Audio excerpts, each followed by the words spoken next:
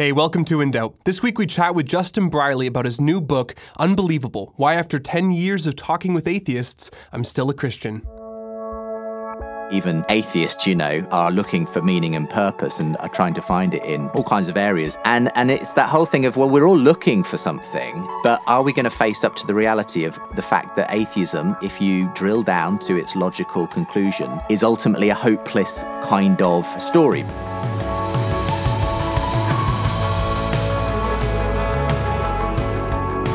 With me today is Justin Brierley. Justin is most popularly known as being the host of Unbelievable. It's a Christian apologetics radio and podcast show based in England that's been on for quite some time now. So it's a great show. We'll get into more of that in just a moment. Justin was also on In Doubt last year around this time. So it's great to have you back on the show again, Justin. Great to be here, Isaac. Thanks for having me. Yeah, for sure. For those that are a little bit unfamiliar with who you are, not the show, but just you, what are a few things you can tell us about who Justin is? Well, I am a Christian. That's a good starting point. I've been working for Premier, which is a Christian media organisation here in the UK for 15 years now, believe it or not. And my role now has grown to the point where I actually do have a number of different hats here. And those include, obviously, the Unbelievable radio show and podcast and its associated conference and now the book. But I also actually spend my time editing a monthly magazine called Premier Christianity Magazine, which is kind of the equivalent in the USA, I suppose, of Christianity Today.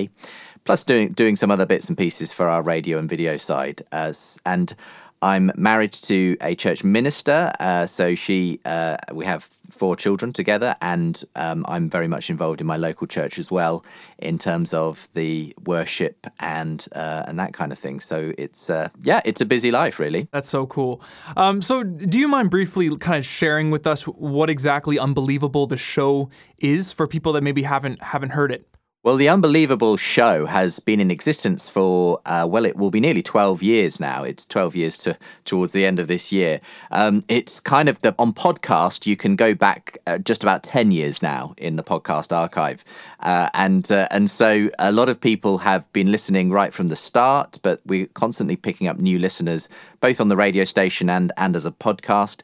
And really, the show has always existed to bring together Christians and non-Christians for dialogue and debate, to help Christians think through their faith, understand the objections of others, how they might want to think about presenting their faith to people who don't share it. And also, hopefully, to encourage non-Christians to think about the claims of Christianity, whether they're true and whether they can be supported. Yes, no, that's good. And like you kind of say in your book as well, you have obviously a huge majority that are Christian listeners, but you also have, people of other faiths listening to your show, and they appreciate it as well. Absolutely. And of course, many people of no faith, in the sense that there's lots of atheists and agnostics who listen to the program.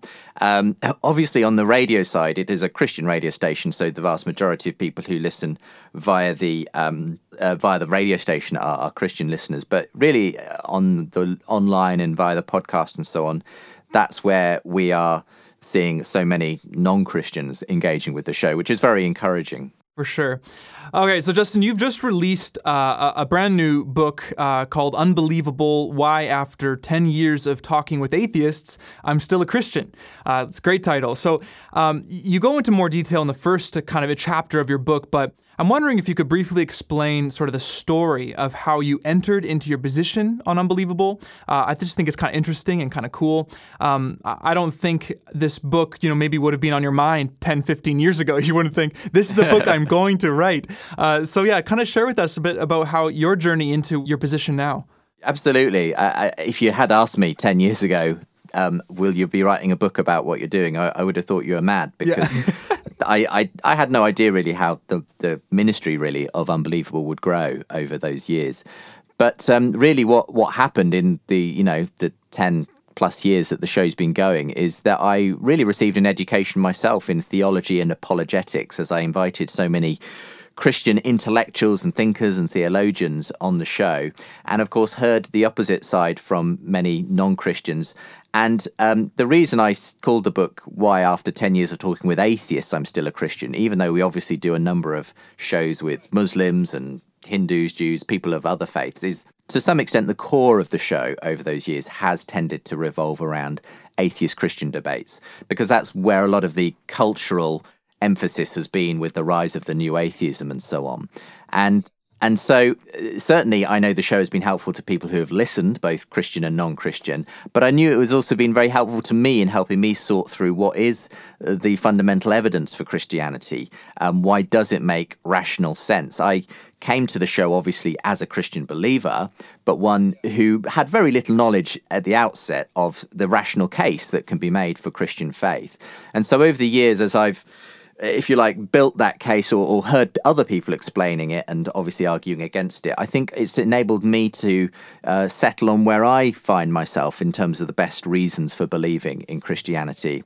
And I thought that was worth sharing with others. So what I aim to do in the book was to hopefully tell an interesting story about how the show came about and what it's been like doing all of these debates over the years, but also by drawing on all those conversations, present my own case for faith in Christianity and why it does make intellectual sense as well as emotional sense as well.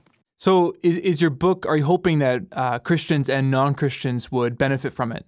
Absolutely. I very much wrote it with both people in mind, if you like. So I hope that for Christians, it will encourage them and inspire them to go and have conversations and be open to engaging in dialogue with non-Christians. And for non-Christians, I hope equally that they won't find it, the worst thing you can do is write a book that's patronizing. And I'm hoping that the experience of doing so many conversations has helped me to write in ways that are not patronizing for a non-Christian audience, that respect where they are and why they believe what they believe, but also hopefully introduces why I believe what I believe and gives them a window into my faith and why I think it makes sense. And so far, the feedback has been very good from both sides, be Christians who have read it and non-Christians who have read it. So I'm encouraged by that. That's so good. It's sort of like a mere Christianity kind of thing. You want to let them know why you believe in this, and it makes sense. So that's really cool. 10 years, 12 years of talking with atheists and people of other religions. I mean, you've been hearing firsthand some of the most powerful, I would say, arguments against Christianity, which is crazy. So I'm wondering if you could sort of give us an example of an argument against Christianity that you've heard over the years that has sort of made you think about what you believe. Maybe you left the office thinking, oh, I should talk to my wife about this and really kind of consider this. Yeah.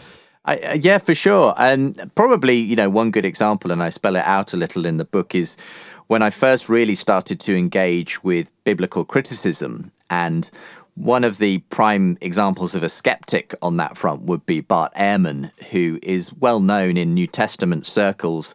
He was a Christian at one time, but he lost his faith. And partly that was a journey because of him growing increasingly skeptical of the reliability of the New Testament, and his best-selling book, which sold huge numbers actually at a popular level, was misquoting Jesus, came out probably about 10 years or so ago. And the first time I had him on the show as the skeptic engaging with another New Testament scholar, I read the book a couple of weeks before the show was due to happen, and it did leave me with some huge question marks. Is the New Testament reliable? The whole case for it was on the basis of the fact that we don't have the original manuscripts that were written down. All we have are copies of copies of copies, and there are so many thousands of variations between them. And so the way he paints it in the book does look pretty bleak, for the reliability of these texts. Now, of course, I began to read other material in the run-up to the show, and then we had the show itself, and I had him on with Peter J. Williams, who's a very good Bible scholar from Cambridge, who sort of did the debate with him. And what it sort of taught me was the value of that proverb, which says, one person presents a case and seems persuasive, and then the other person brings their case. And you realize actually there's a whole nother story to this, and that actually the whole point is that this science really of biblical textual criticism means that we, because we have access to so many copies, although they are of course varied and contain lots of contradictions between them, it's actually this sort of detective-like process that allows us to get back to pretty much 99% certainty of what the original documents actually said.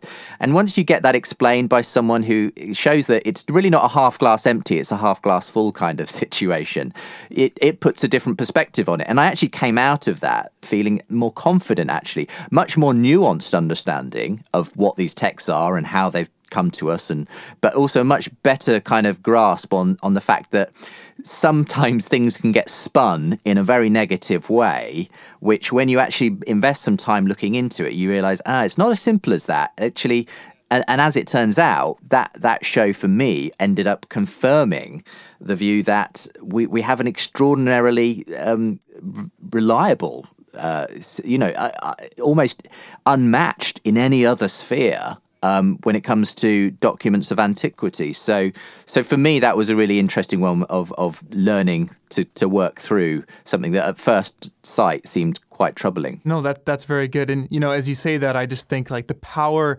of rhetoric. You can write a whole book with this sort of rhetorical device, and it can be so influential.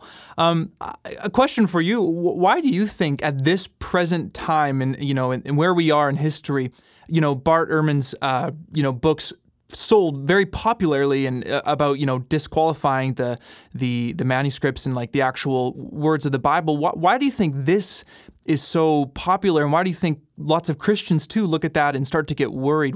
Why this specific argument?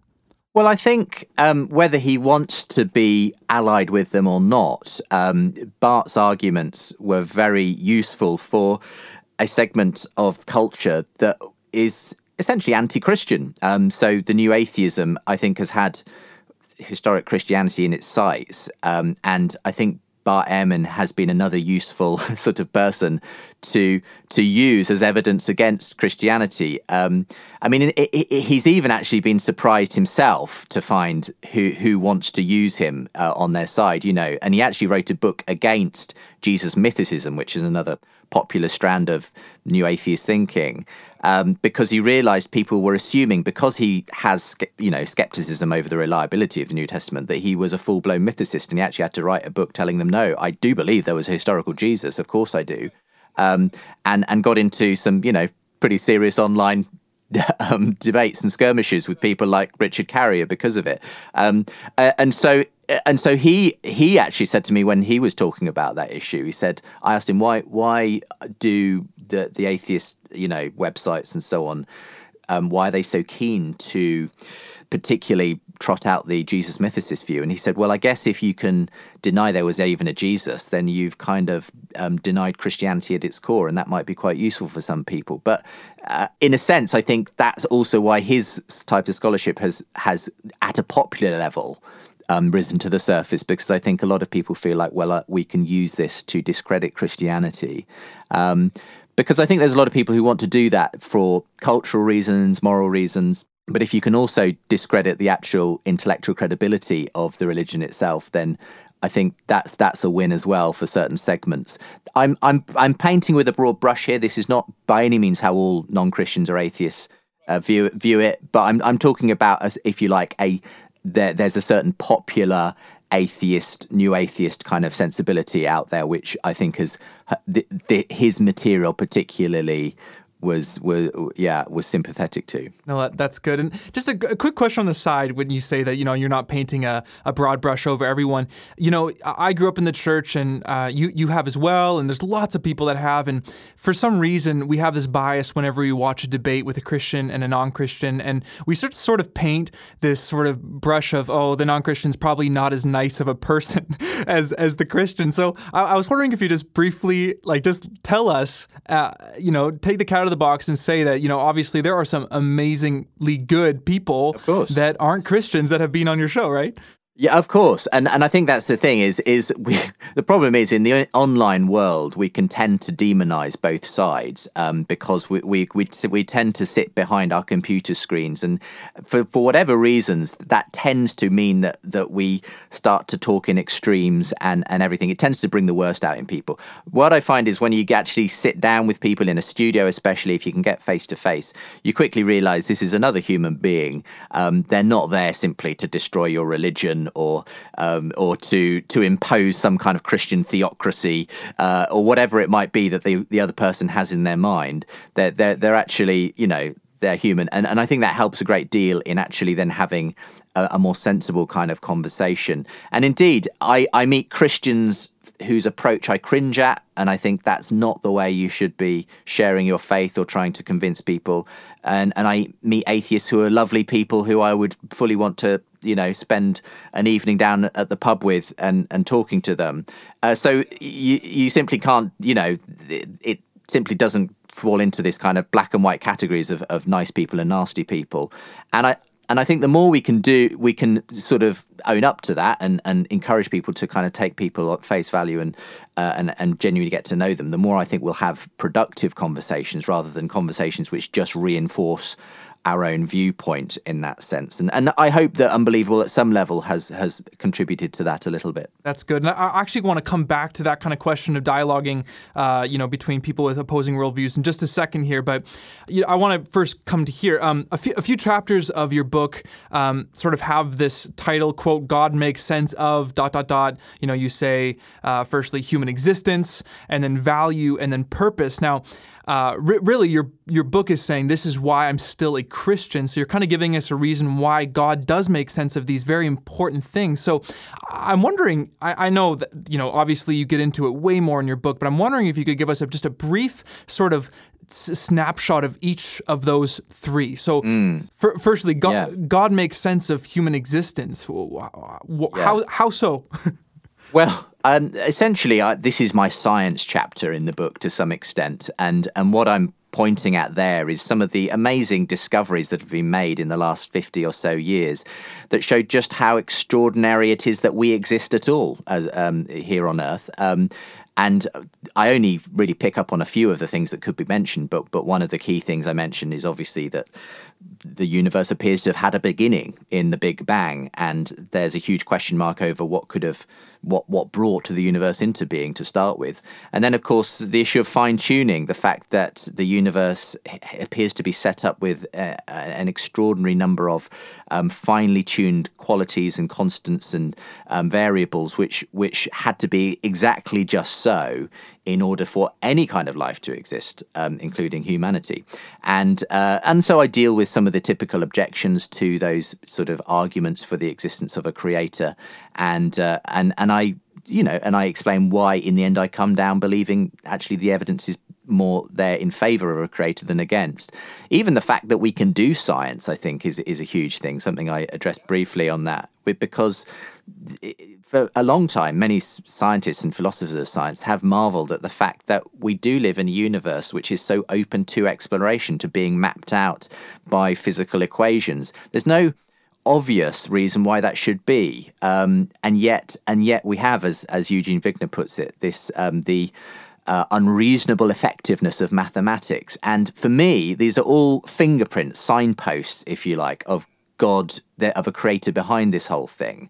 They're not ones that force you to believe, but I think they're ones which are personally, I find them compelling, and I believe are very, very consistent with a Christian worldview and inconsistent with an atheistic worldview. And what I'm trying to do throughout these chapters is say, if we've got two options on the table, one where there is no ultimate reason behind the universe, there's no overarching story, all that exists really is matter in motion. That's the atheistic sort of story, or the Christian story in which there is a purpose and a mind and something that embodies love and so on. Then if you're looking at these two types of explanations for what we find around us, then Christianity works much better than atheism does. So that's how I treat it in the existence one. It's the physical evidence of the universe. And in the chapter on God is the best explanation of human value, that's where we, rather than looking outside in the universe, we look inside ourselves and say,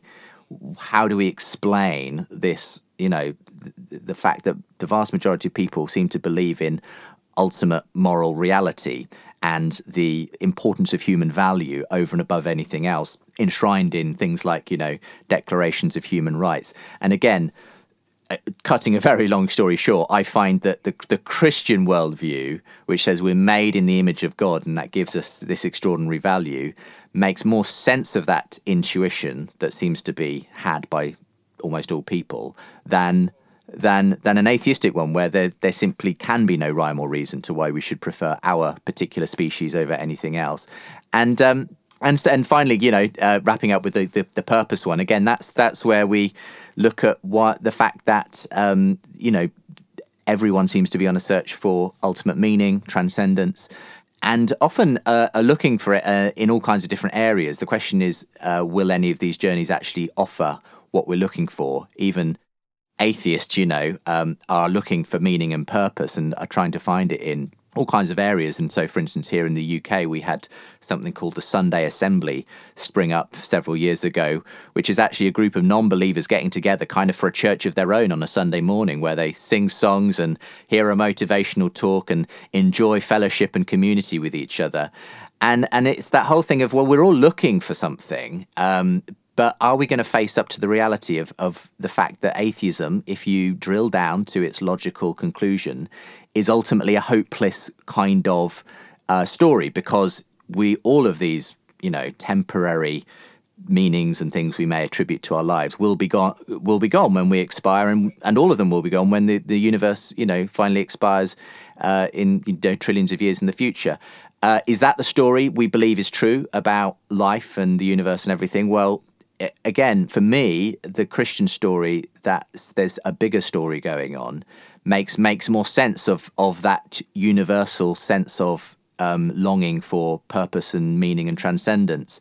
So I tried to tease that out in various ways through some of the interviews and debates we've had on the show with all kinds of interesting people, and explain why, for me, in lots of different ways, all of these are signposts towards rather than away from God. They make better sense in the Christian framework than in an atheistic framework. That's awesome. Thanks for kind of flushing some of those out. And obviously, if you're listening, Justin goes into those in a little bit more detail as well in his book. Now, to wrap this up, we have about 2.5 minutes here, Justin. I just wanted to say that, over the years of hosting these sort of debates, these conversations, you've learned a thing or two about this dialogue between people with opposing worldviews.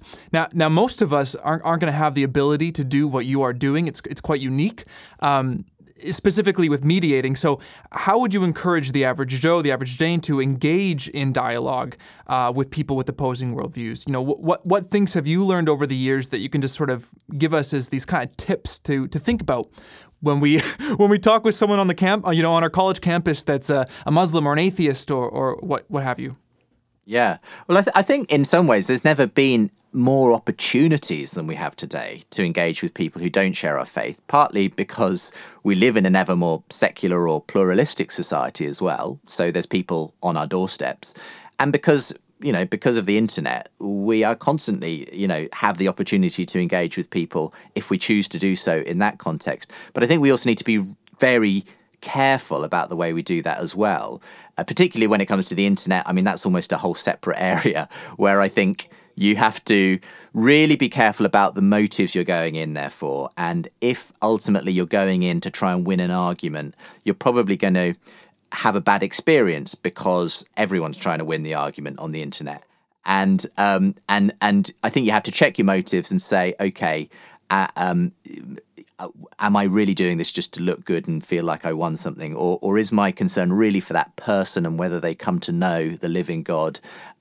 So we got to be so careful.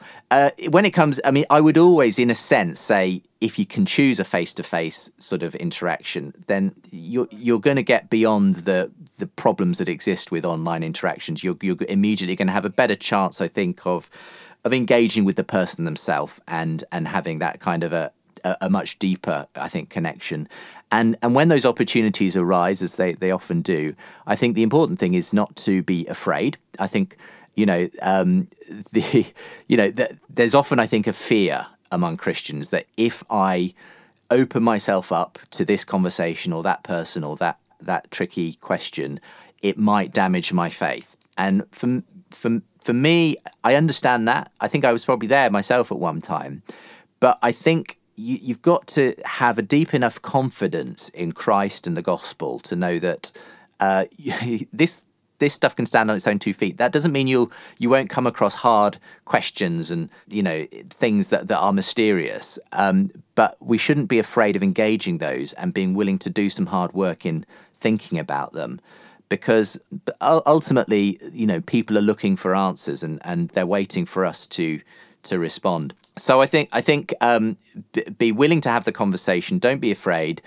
Obviously, do it with gentleness and respect, which is exactly what 1 Peter 3:15 enjoins us to do. And that means being willing to listen, not simply there to make sure you get all of your, list of points in. It means having a genuine dialogue where you're willing to take on board what someone says. And if you don't have a ready answer, say, that's really interesting. I'm not sure I know the answer, but let me go away and think about it. I'd love to continue the conversation. And the way we say things, makes so often is as important as what we say, because I know people, evangelists who are brilliant evangelists who aren't terribly intellectual people, but it's the character and the way they said things that helped people to bring people to a point where they were open to Christianity. And I know brilliant intellectuals who have all the answers, but who make terrible evangelists because of the way they say it just puts people's back up, makes them not interested in even listening really to what's being said. So all of those and much more besides, yeah. That's so good. Thank you for sharing those.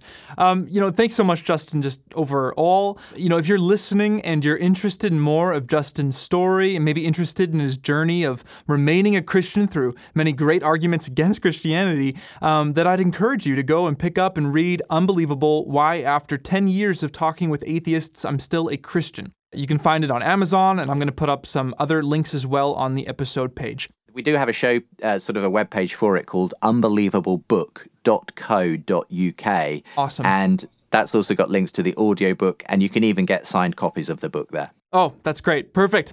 Anyways, thanks, Justin. I look forward to chatting with you again soon. Bless you, Isaac. Thank you.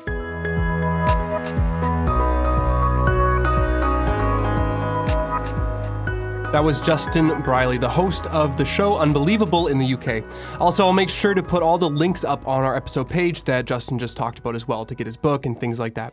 Hey, if you're listening on the radio right now, we'd love to hear from you. The radio is just a kind of a newer medium for us, and we'd love to know if people are actually listening on it. So if that is you, just simply connect with us on one of our social networks. You can email us at hello@indoubt.com, or you can even call us at 1-800-663-2425. Also, everything that InDoubt produces and publishes is only made available by people across this nation who support us financially. Now, if InDoubt is a ministry you'd like to support this way, it's super easy to do. Simply click the donate button at indoubt.ca if you live in Canada, or indoubt.com if you live in the States. Anyways, connect with us online through the week on Facebook, Twitter, and Instagram. We'd love to hear from you. Maybe you suggest a guest or a topic. We'd love that. Well, I'm Isaac, and next week we have a really interesting conversation with Mark Ward about Bible translations. How can we be sure that we're holding the actually inerrant Word of God? See you then.